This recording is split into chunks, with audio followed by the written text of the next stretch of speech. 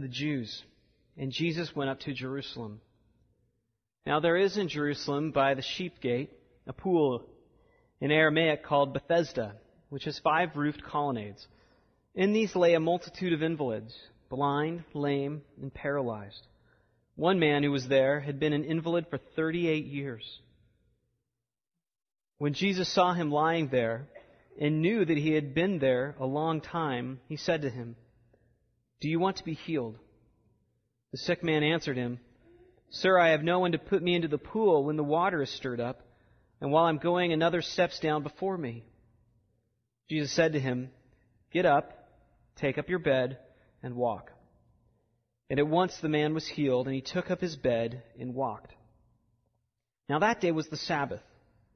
So the Jews said to the man who had been healed, "It's the Sabbath, and it's not lawful for you to take up your bed." But he answered them, "The man who healed me, that man said to me, 'Take up your bed and walk.'" They asked him, "Who is the man who said to you, 'Take up your bed and walk'?" Now the man who had been healed did not know who it was, for Jesus had withdrawn, and there was a crowd in the place. Afterward Jesus found him in the temple and said to him, "See, you are well. Sin no more, that nothing worse may happen to you." The man went away and told the Jews that it was Jesus who had healed him. And this is why the Jews were persecuting Jesus, because he was doing these things on the Sabbath. But Jesus answered them, "My Father is working until now, and I am working." This is why the Jews were seeking all the more to kill him, because not only was he breaking the Sabbath, but he was even calling God his own Father, making himself equal with God. Let's pray. Lord, this is a glorious account. We thank you for it, that you've given it to us, and we want to understand it and to apply it to our lives. We want to grow, to increase in our understanding of who you are and why you did what you did, Jesus.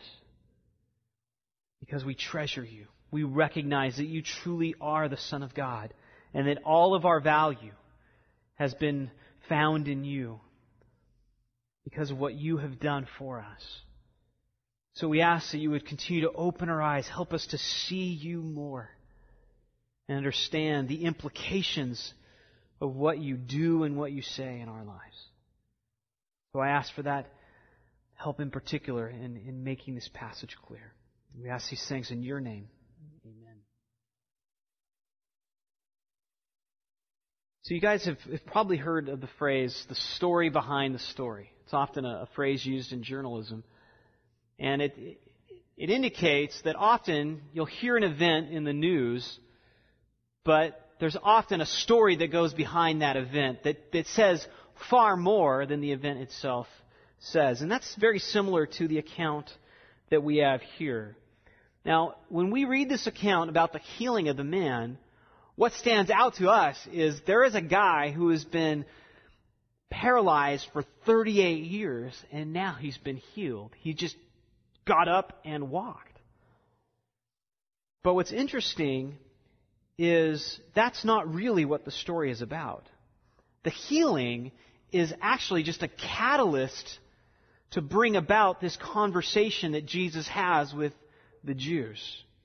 The majority of what this section is about is really verses 19 through 47 that we'll look at another day. This event is what brings about this conversation for Jesus to share who he really is. But let's look at this event up closely. Verses 1 through 9 explain to us the main incident that caused this stir. And then as we look further on in verses 9 through 15, we're going to see what were the causes for this conflict that emerges. And then finally in 16 to 18, we're going to see the animosity over the authority that Jesus is asserting and why this animosity exists. So this incident reveals some conflict and then ultimately some animosity. Let's look first at this incident. We have John delineating what happens, very similar to if he was going to write a skeleton for a narrative. a person sits down to write a story and they might write an outline. And what they need to come up with is, time, place, the setting, the characters, the main events. And that's very similar to what we have John doing here. In verse 1, we have the time of the event. 2, we have the location, the setting. And then verses 3 through 6 introduce us to the main agents or characters. And then finally, in verses 8 through 9, we have the main action. Let's look first at the time. John says it is a feast of the Jews. After this, there was a feast of the Jews, and Jesus went up to Jerusalem. Now, what's interesting to note about that verse is the fact that John does not tell us which feast it is, which is interesting because usually when John talks about feasts, particularly in this gospel, it's because the feast is revealing something more about Jesus. And so what feast it is really important. So what this tells us is that the feast is actually not what is the main focus. In fact, there's something else that's important in this passage, unlike these other passages about the feasts. What is important and what is most emphasized is this conflict that emerges between Jesus and the Jews, depicted here by Jesus' purposeful violation of one of their Sabbath rules. And we have the location, of course, in verse 2. Now there is in Jerusalem by the sheep gate a pool, in Aramaic called Bethesda, which has 5 roof colonnades. Now the fact that John is so specific about this location of the miracle is actually solid evidence for its historical reliability. When a person is just writing a legendary account or some sort of myth, you read myths in ancient cultures, they're very vague about the details, and they kind of just focus on the main point of the story. What shows us this is actually a historical document is how much John goes out of his way to say, look, those who are reading it can go and find this exact place in Jerusalem. So when they hear this letter for the first time, or this gospel for the first time, they can go and see it for themselves. They can look at the location. Now, of course, 2,000 years have passed, and over time people have had, disagreement about maybe where this location is. But actually, recently, with some archaeological finds, scholars are confident that they have found this location in Jerusalem. It's the one located under St. Anne's Monastery, and it has 2 twin pools that's surrounded by 4 porches, and one porch down the middle separates the 2 pools. And it really fits perfectly with what John describes here. So that's the location. In verse 3, we're introduced to the agents. In these lay a multitude of invalids, blind, lame, and paralyzed. As they were invalids. That English word comes from the Latin invalidus, which means not strong. They were those who were weak. They were dependent upon another person to care for them. And we have in the Gospels many, many incidents of Jesus going to the weak and the destitute out of compassion, seeing them in their need and wanting to heal them. Many places that show how much love and compassion Jesus had for these people. However, Jesus' purpose in healing this day doesn't seem to be so much driven by compassion, though I believe that was there. But rather, it's to use this miracle as a catalyst to bring a conflict between him and the Jews in order to expose a deeper issue. He's trying to get to their heart by using this event, particularly by healing this one man. We have in verse 5, one man was there who had been an invalid for 38 years. And when Jesus saw him lying there and knew that he had been there a long time, he said to him, "Do you want to be healed?" The sick man answered him, "Sir, I have no one to put me into the pool when the water is stirred up. And while I'm going, another steps down before me." So Jesus comes to this man, seeks him out, particularly in the multitude, and he says to him, "Do you want to be healed?" Now, the obvious question is used in order to actually expose a deeper issue for this man. His question is in line with some of the vague questions or statements that Jesus made earlier to Nicodemus. He would say something to Nicodemus, and Nicodemus would just kind of miss it. wouldn't understand what he's getting at. Same thing with the woman at the well. And he would make these statements in order to get them to think deeper about their condition. He wants them to understand their real condition and their need for him. It's the same thing with this man. And note the man doesn't actually answer the question. But he does expose where his hope lies. He believes that if he just has somebody to take him to the water, that he could be healed, which may or may not have been the case. We're not told if the water would have actually done that. But that's what he thinks he needs. He thinks he needs that water, when in fact the person standing before him could heal him not only of his paralysis in an instant, but anything else that he might need. The Son of God. Now, you might note that some translations skip the last part of verse 3 and verse 4. It says this, waiting for the moving of the water, for an angel of the Lord went down and stirred up the water at certain times. Whoever first stepped in after stirring of the water was healed from whatever disease he suffered.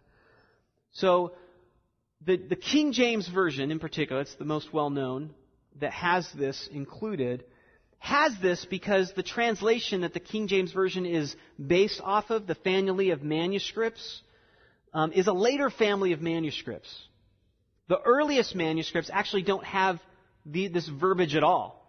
It's missing. Therefore, most scholars recognize that this was probably a textual note that one of the scribes had on the side that over time somehow it had gotten fitted in to the manuscript itself.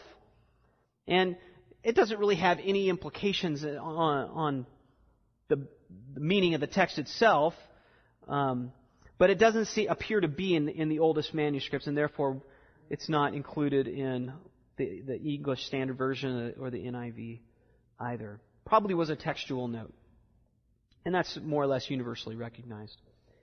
So the man believes that this healing is dependent upon getting into the water.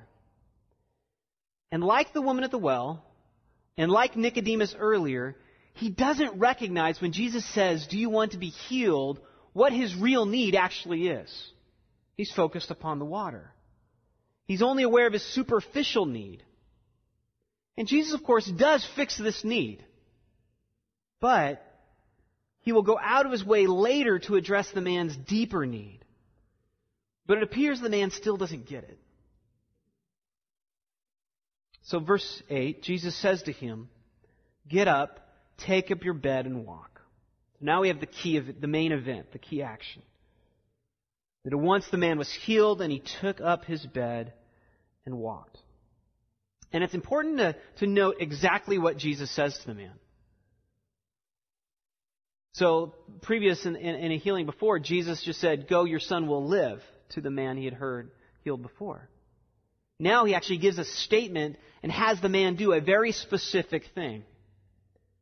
He says, take up your bed and walk, because Jesus knows what that's going to do. Jesus does not accidentally upset these Jewish leaders. He's being very purposeful. A lot of people, I think, have this concept of Jesus just kind of being bullied by the Jewish leaders. A nice man that came into Jerusalem, had some good things to say, and he was just misunderstood. No, Jesus is going into Jerusalem, and he's causing a conflict. Now, he's not causing a conflict because he's trying to be a jerk. He's causing this conflict because he's trying to get to them to see their deeper need for him. So that it's a method that Jesus is using to help them realize the condition of their own heart, where their love really lies, where their loyalty really is.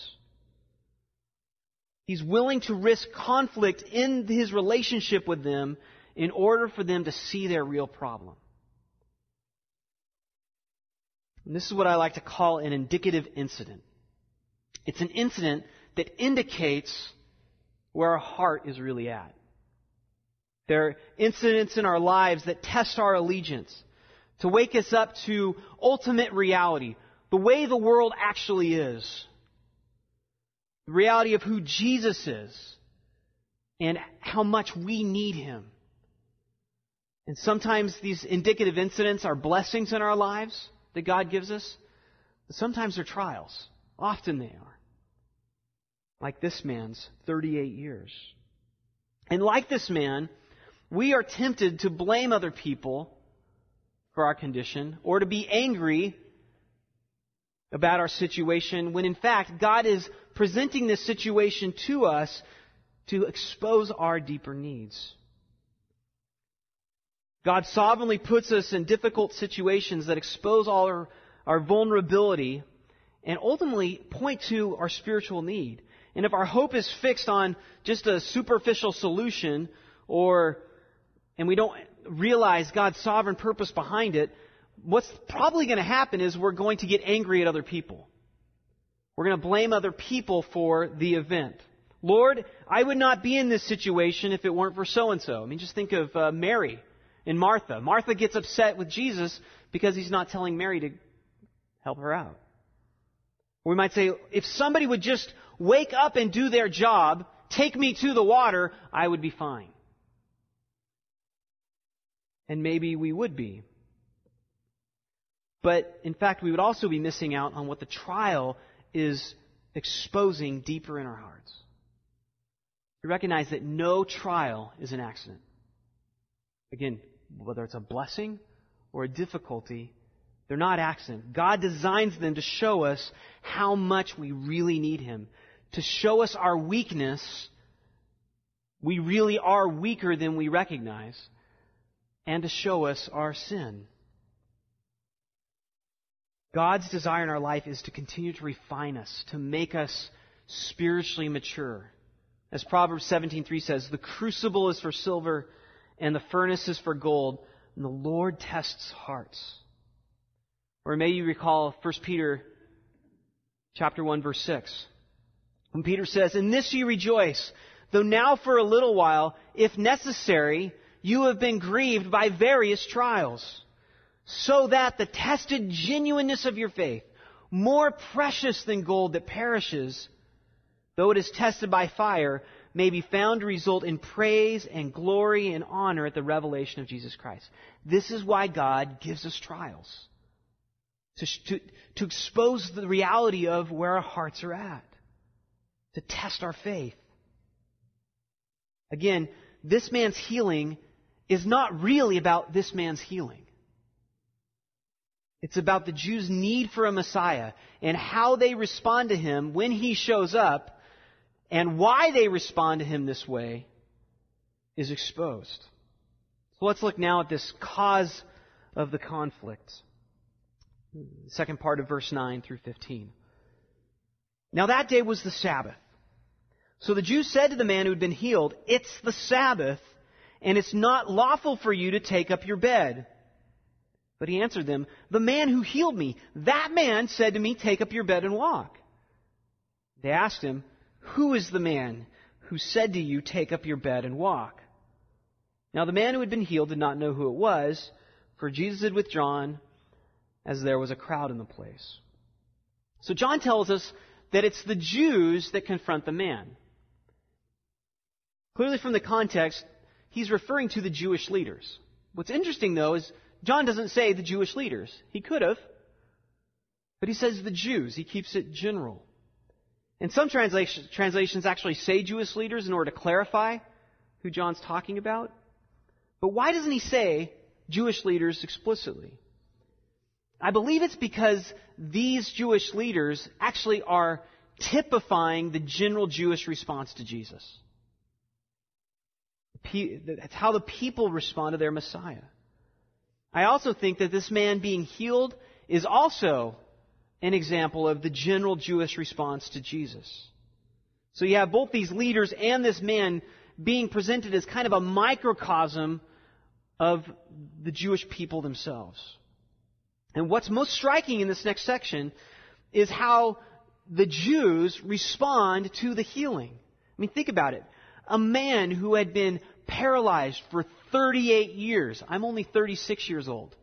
This guy has been paralyzed longer than I've lived. Has just been immediately healed. And what do the Jews notice? Not that this man has been healed, but that he's taking up his bed and he's walking on the Sabbath. It's amazing. But what they're amazed by is that this man has the audacity to break the rules, or at least listen to the guy who told him to. Notice the purposeful repetition. Who said to you, take up your bed and walk? You have take up your bed and walk. Take up your bed and walk, right? They don't ask, who healed you? But who told you to take up your bed and walk? They're focused primarily on what the man was told, not what happened to the man. Which shows how deeply rooted their love of rules really was. That's what was at the heart of their heart. And just imagine an Olympic runner who shatters a record, a 50-year-old world record, getting disqualified because he wasn't wearing one of the approved colors of the Olympics. Or a person who discovers a cure for cancer but is denied a Nobel Prize because the paperwork was submitted in the incorrect font. Or a soldier being denied the Medal of Honor because his uniform wasn't in line when he performed the act of valor. I mean, it's ludicrous.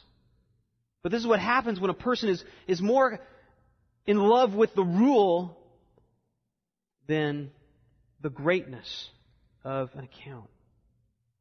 So why are they so obsessed over these sabbatical rules?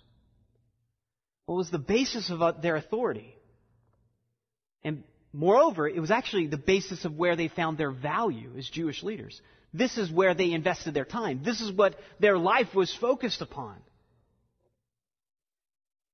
Motivated out of a zeal to keep the Sabbath, these Jewish leaders had developed rules and delineated what constituted work. In fact, they came up with 39 different ways that the Sabbath could be broken, different kinds of work that were prohibited, one of which was carrying the bed. And they did this with all sorts of other Old Testament commands as well. And the point is they then invested their whole lives into establishing this system in order to guard themselves from disobeying the commandment not to break the Sabbath. And this demonstrates how sin can take a beautiful thing, a good thing, and twist it and actually use it against the very thing that it was trying to guard. For instance, sin takes a beautiful thing and twists it into something ugly or uses it as an instrument of evil, completely distorting it from its original purpose. I mean, sin does this to everything. It does this to sex. It does this to music. It does this to food, drink, and even to the law of God, which is what we have here. And this is Paul's point in Romans chapter 7. Go ahead and flip there if you would. Paul is explaining his relationship with the law. Though the law was a good thing, it did not have a good effect on Paul, he says, formerly a Pharisee. In Romans 7, chapter 10, he says, the very commandment that promised life proved death to me. For sin, seizing an opportunity through the commandment, so it's sin working through this good thing, deceived me, and through it killed me. So the law is holy, and the commandment is holy and righteous and good. Did that which is good then bring death to me? By no means. It was sin, producing death in me through what is good, in order that sin might be shown to be sin, and through the commandment might become sinful beyond measure. Paul's point is, sin is really ugly. Sin can take the best things and distort them into destruction. It's this powerful desire that drives us to rebel against God almost at any cost. And sin at its most base level seeks to promote ourselves against God. And that's how it distorts the law. It twists it to become an instrument whereby a person can find value outside of God. And what's amazing, in essence, the law can then be used as they seek to find value outside of God, against God. It's something that's actually working against God, while at the same time totally appearing like it's honoring God. And the person thinks that they're honoring God. That's the problem. That's how destructive and blinding sin is. It takes something that's good, and the person falls in love with it, uses it for an evil purpose, fighting against God in actuality, But in their own mind, they actually think what they're doing is serving God. And just consider what Jesus tells his disciples later on in John 16:2. Indeed, the hour is coming when whoever kills you will think he is offering a service to God. This is real. They think that they're offering service to God. They really think so. And you would think that would be obvious. But what could be more obvious than a man getting healed in an instant and being focused? I mean, you would think this guy must be a prophet or God himself, right? But what are they thinking about? Not the man, but what that healer told this man to do. He broke the rules. So it's the Jews' love of the law that actually prevents them from accepting Jesus. The leader's response to the man is clearly communicating to him what they think about Jesus. Right? When they ask him, "Who said to you, pick up your bed and walk?" They want this information. This man knows that, this man told me something I probably shouldn't do. Which makes the man's next actions telling. Verse 14, afterwards Jesus found him in the temple and said to him, "See, you are well. Sin no more, that nothing worse may happen to you." The man went away and told the Jews that it was Jesus who had healed him. So John goes out of his way to record this second conversation with the man. John leaves out a lot of details in this passage, but he doesn't leave out this brief conversation, which tells us there's something we need to take special note of. And what stands out is this remarkably blunt warning that Jesus gives this man. "See, you are well. Sin no more, that nothing worse may happen to you." He seeks him out to find him in order to admonish him to stop sinning. In essence, he more or less threatens him that if he does not repent, something worse than 38 years of paralysis is going to result. Now, I can imagine if I was that man, I'd be pretty offended. I'd be like, "Do you realize what I've been through? 38 years? I don't care if you just healed me." That's a mean thing to say. It's kind of threatening, too. Jesus isn't trying to be mean. He's trying to wake the man up to his real need. And for many people, I think, the thought of being an invalid for 38 years of their life is one of the most horrific things they can imagine. But this passage shows that this isn't the worst thing that could happen to this man. It appears that what Jesus is warning the man about is what he develops later on in the lengthier discourse, starting in verse 19. But in particular, look at what he says in verses 28 and 29. He says, "An hour is coming when all who are in the tombs will hear his voice and come out. Those who have done good, to the resurrection of life. Those who have done evil, to the resurrection of judgment." Jesus is telling them, if you think 38 years of paralysis is bad, you should tremble when you think of the coming judgment. Hell is real. That's why Jesus finds him out to tell him this, is because Jesus knows hell is real. Hell is worse than 38 years of paralysis. And that's why Jesus goes out of his way to warn him about the direction he's going in. What else is remarkable, though, is what John tells us about this man's response. Now, John doesn't explicitly say the man sinned or say what, worse judgment might come in particular.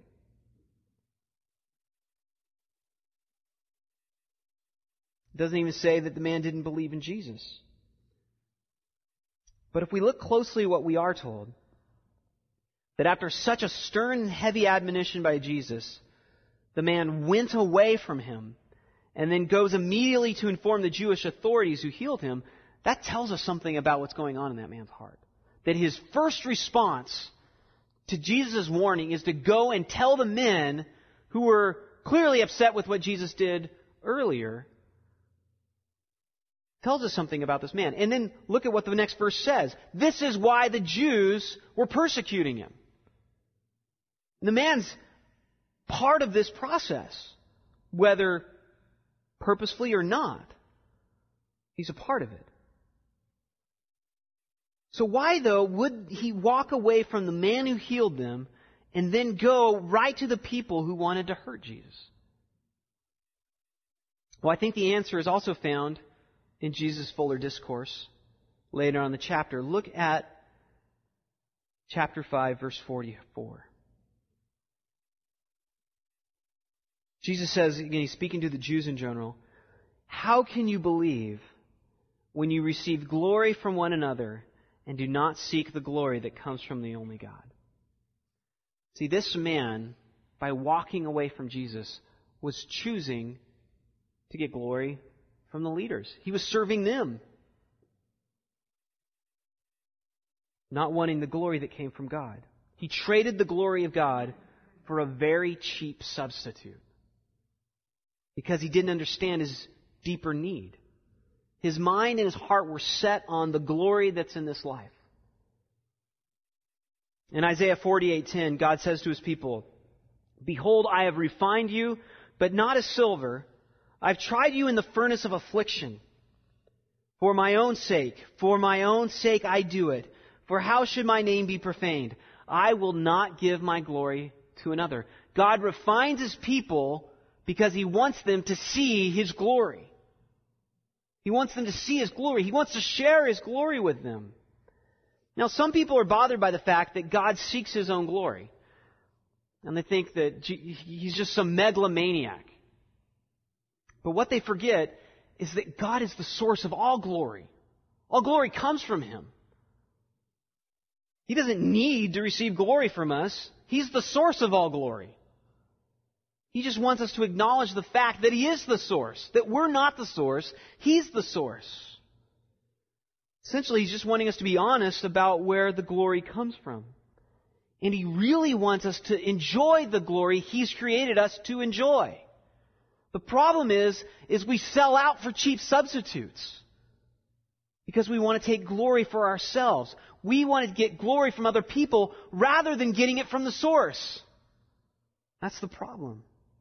God offers us the opportunity to receive glory from the source of all glory, and His people have turned away from Him to get an infinitesimally small, watered-down version of it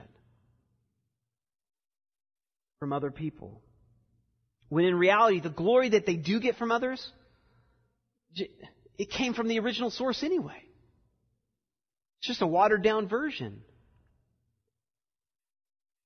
It's like a person spending hundreds of dollars a year on organic orange juice from Trader Joe's because they like the packaging or for whatever reason, when their father owns an orange grove.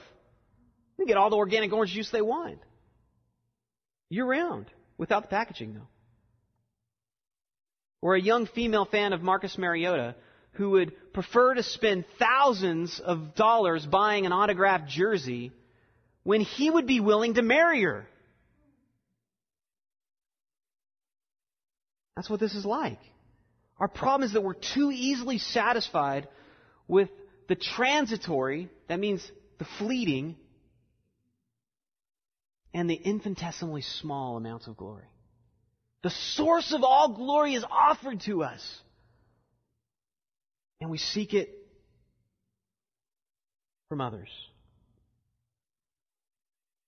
And this incident exposes where the Jewish leaders and this man really found their value. They had learned to love something else other than God. What did they learn to love? Twisted love of the law. That's where they found their glory, and that's how they got glory from one another.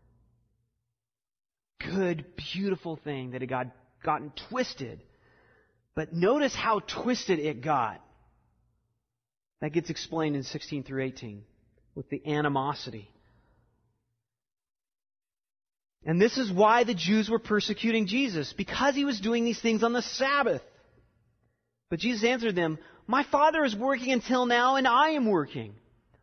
This was why the Jews were seeking all the more to kill him. Because not only was he breaking the Sabbath, but he was even calling God his own Father, making himself equal with God. So John gives us two reasons for why the Jews persecuted Jesus and wanted to kill him. One, he was working on the Sabbath. He was breaking one of their precious laws that they loved. And second of all, maybe worst of all, he made himself equal with God. And if he is God, he has some authority that they don't like and don't want to submit to. The Sabbath had been instituted by God for Israel as a day to rest from their labors. I mean, the whole purpose of the Sabbath was to teach them the application of the fact that man does not live by bread alone, but by every word that proceeds from the mouth of God. To teach them that they just need to trust in God. Yes, they needed to work, but on that day they wouldn't work, God would still provide for them. They could rest. God was training them. You don't need to work as much as you need to rely upon me. Come to me. Let me provide for you. Obey me. You need to obey me because it's for your good. And I will give you what you need. That's what it's meant. It was given to them to force them to rest and to trust, which is what they needed. But the Jews over time had taken the wonderful blessing of rest and twisted it into a way to receive glory from man and actually to cut them off from receiving the glory that came from God. It had twisted the blessed commandment. The commandment had been burdensome rather than a blessing, and they completely missed the heart behind it as well. They didn't see God's heart. They made it a burden. It actually paralyzed them in their walk with God. And to some extent, that's what Jesus is communicating in verse 17. My Father is working until now, and I am working. So you recognize that the Jews' problem was that they had added these man-made elements to Scripture in order to guard the commands. The intention was good, but in the process, they'd gone way beyond the purpose of the commandment. Again, it became paralyzing rather than relieving. It actually prevented them, in the end, from actually honoring God. And the best example of how it prevented them from honoring God is here with Jesus. God comes to them. And what do they want to do with him? They want to kill him. That's how much their love of the law had been twisted in their hearts. Now they want to actually kill the very author of the law himself.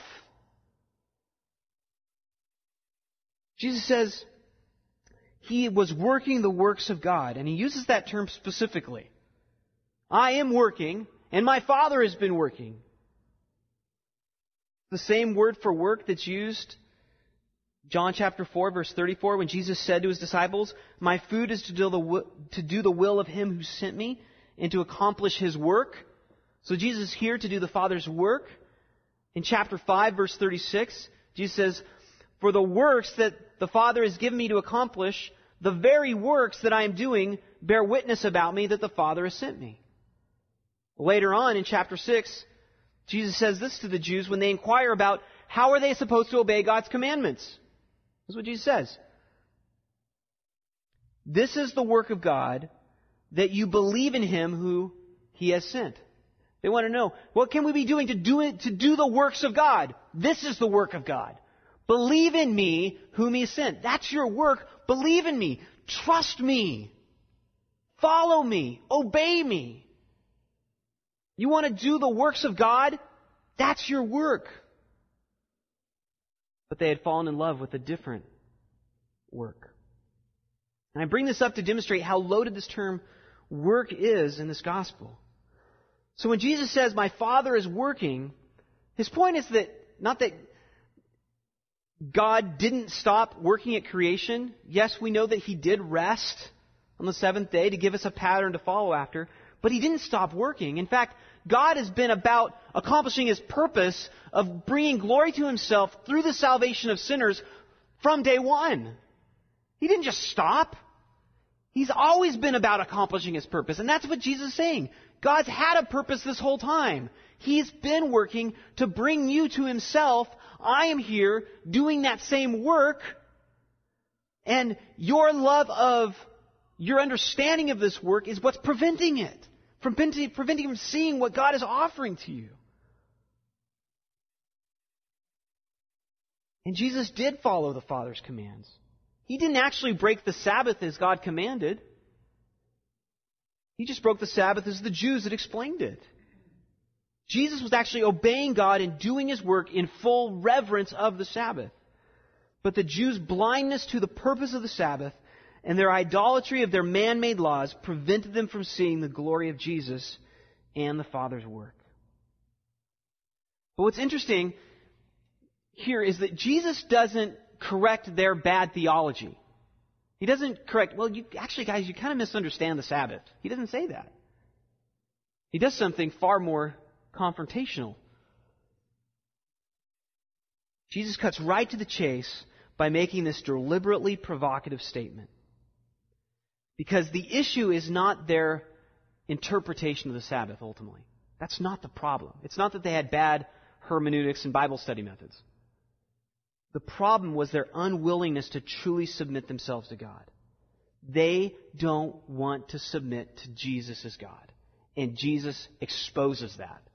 That's why He says what He says. He's trying to help them see their heart. My Father is working, and I am working. He deliberately makes Himself out to be God, because He is God. In order to expose their problem is they don't want to submit to God. And He had all the evidence of the world to support the fact that He was God. He had just healed a man after 38 years of paralysis. But of course that's not what they see, because that's not what they wanted to see. They don't want God. They want the glory that comes from man.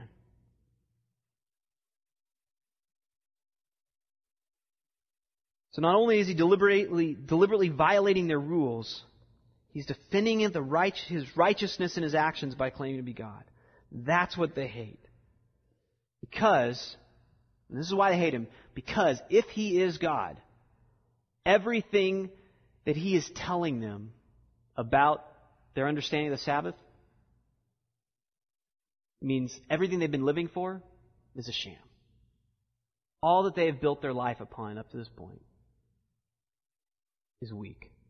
Moreover, they need to follow Him.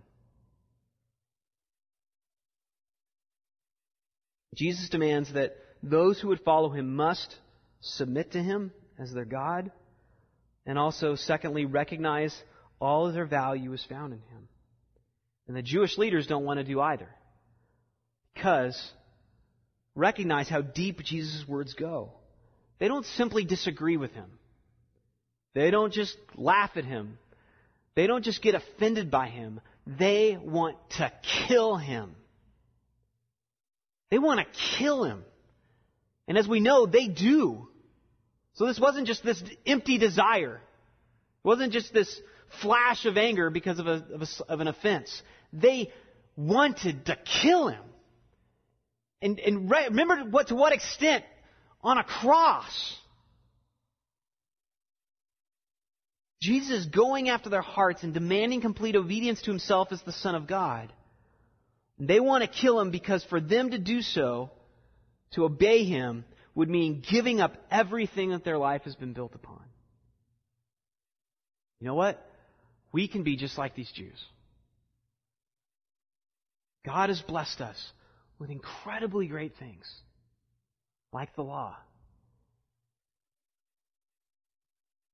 And we'll take a good thing and we'll fall in love with it.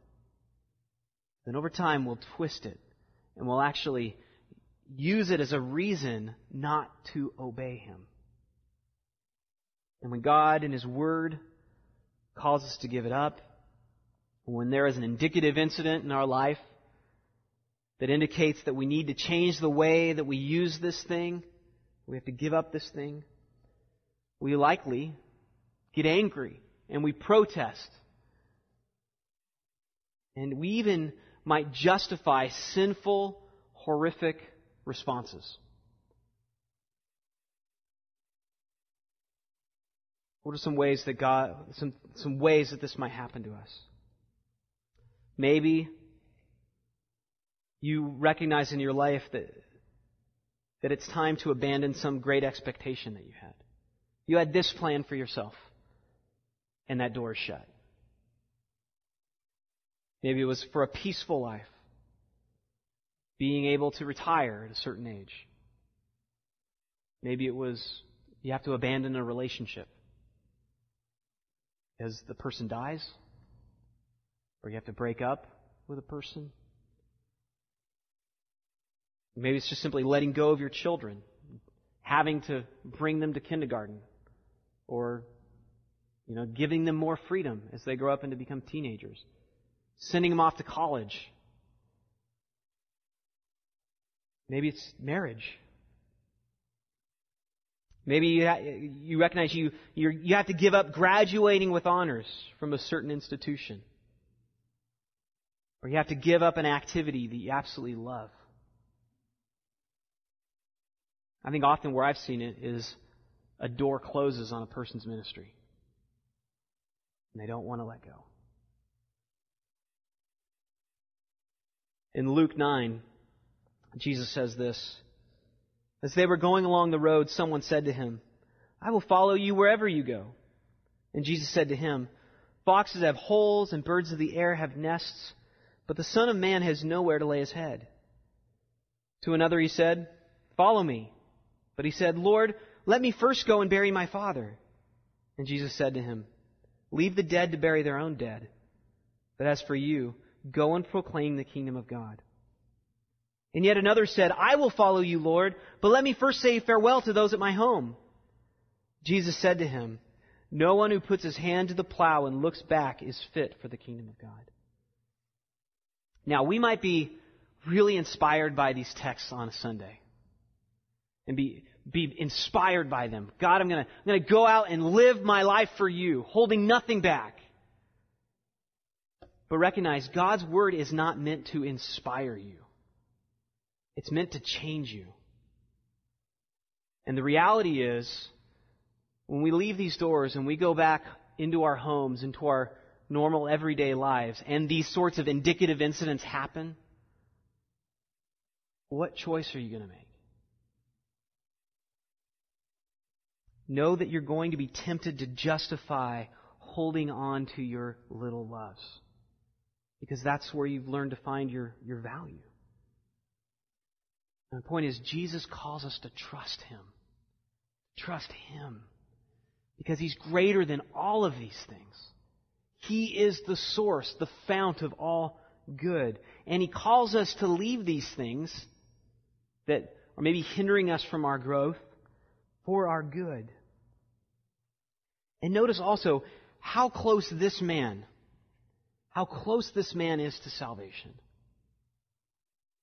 He had just been miraculously healed after 38 years.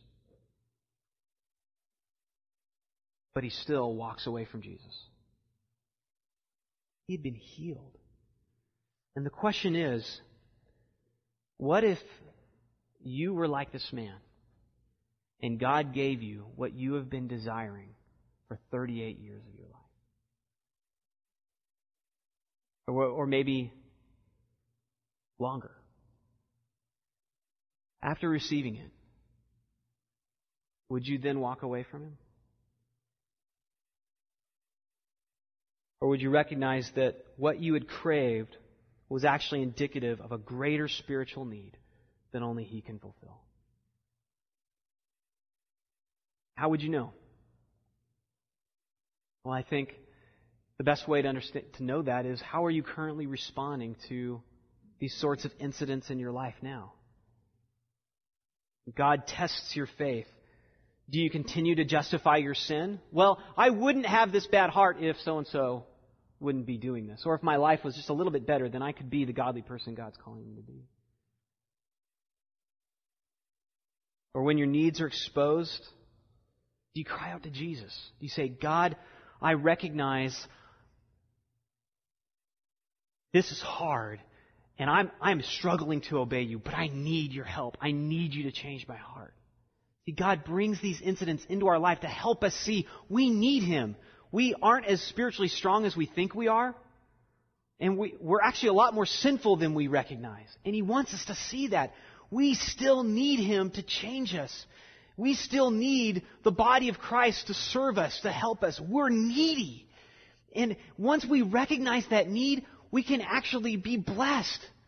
Because until we release these things that are hindering us in our growth, we're never going to be satisfied because it's blocking us from the fount of all glory. So God wants us to come to Him, to trust Him with everything in our life.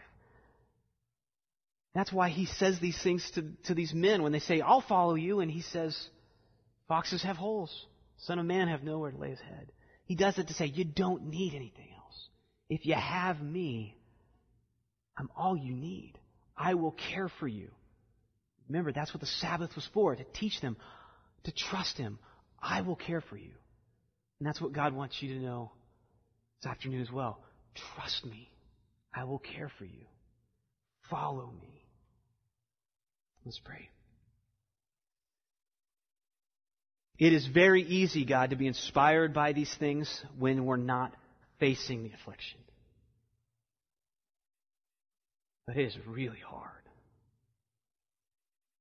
when you tell us to give up something we love, that we trusted in.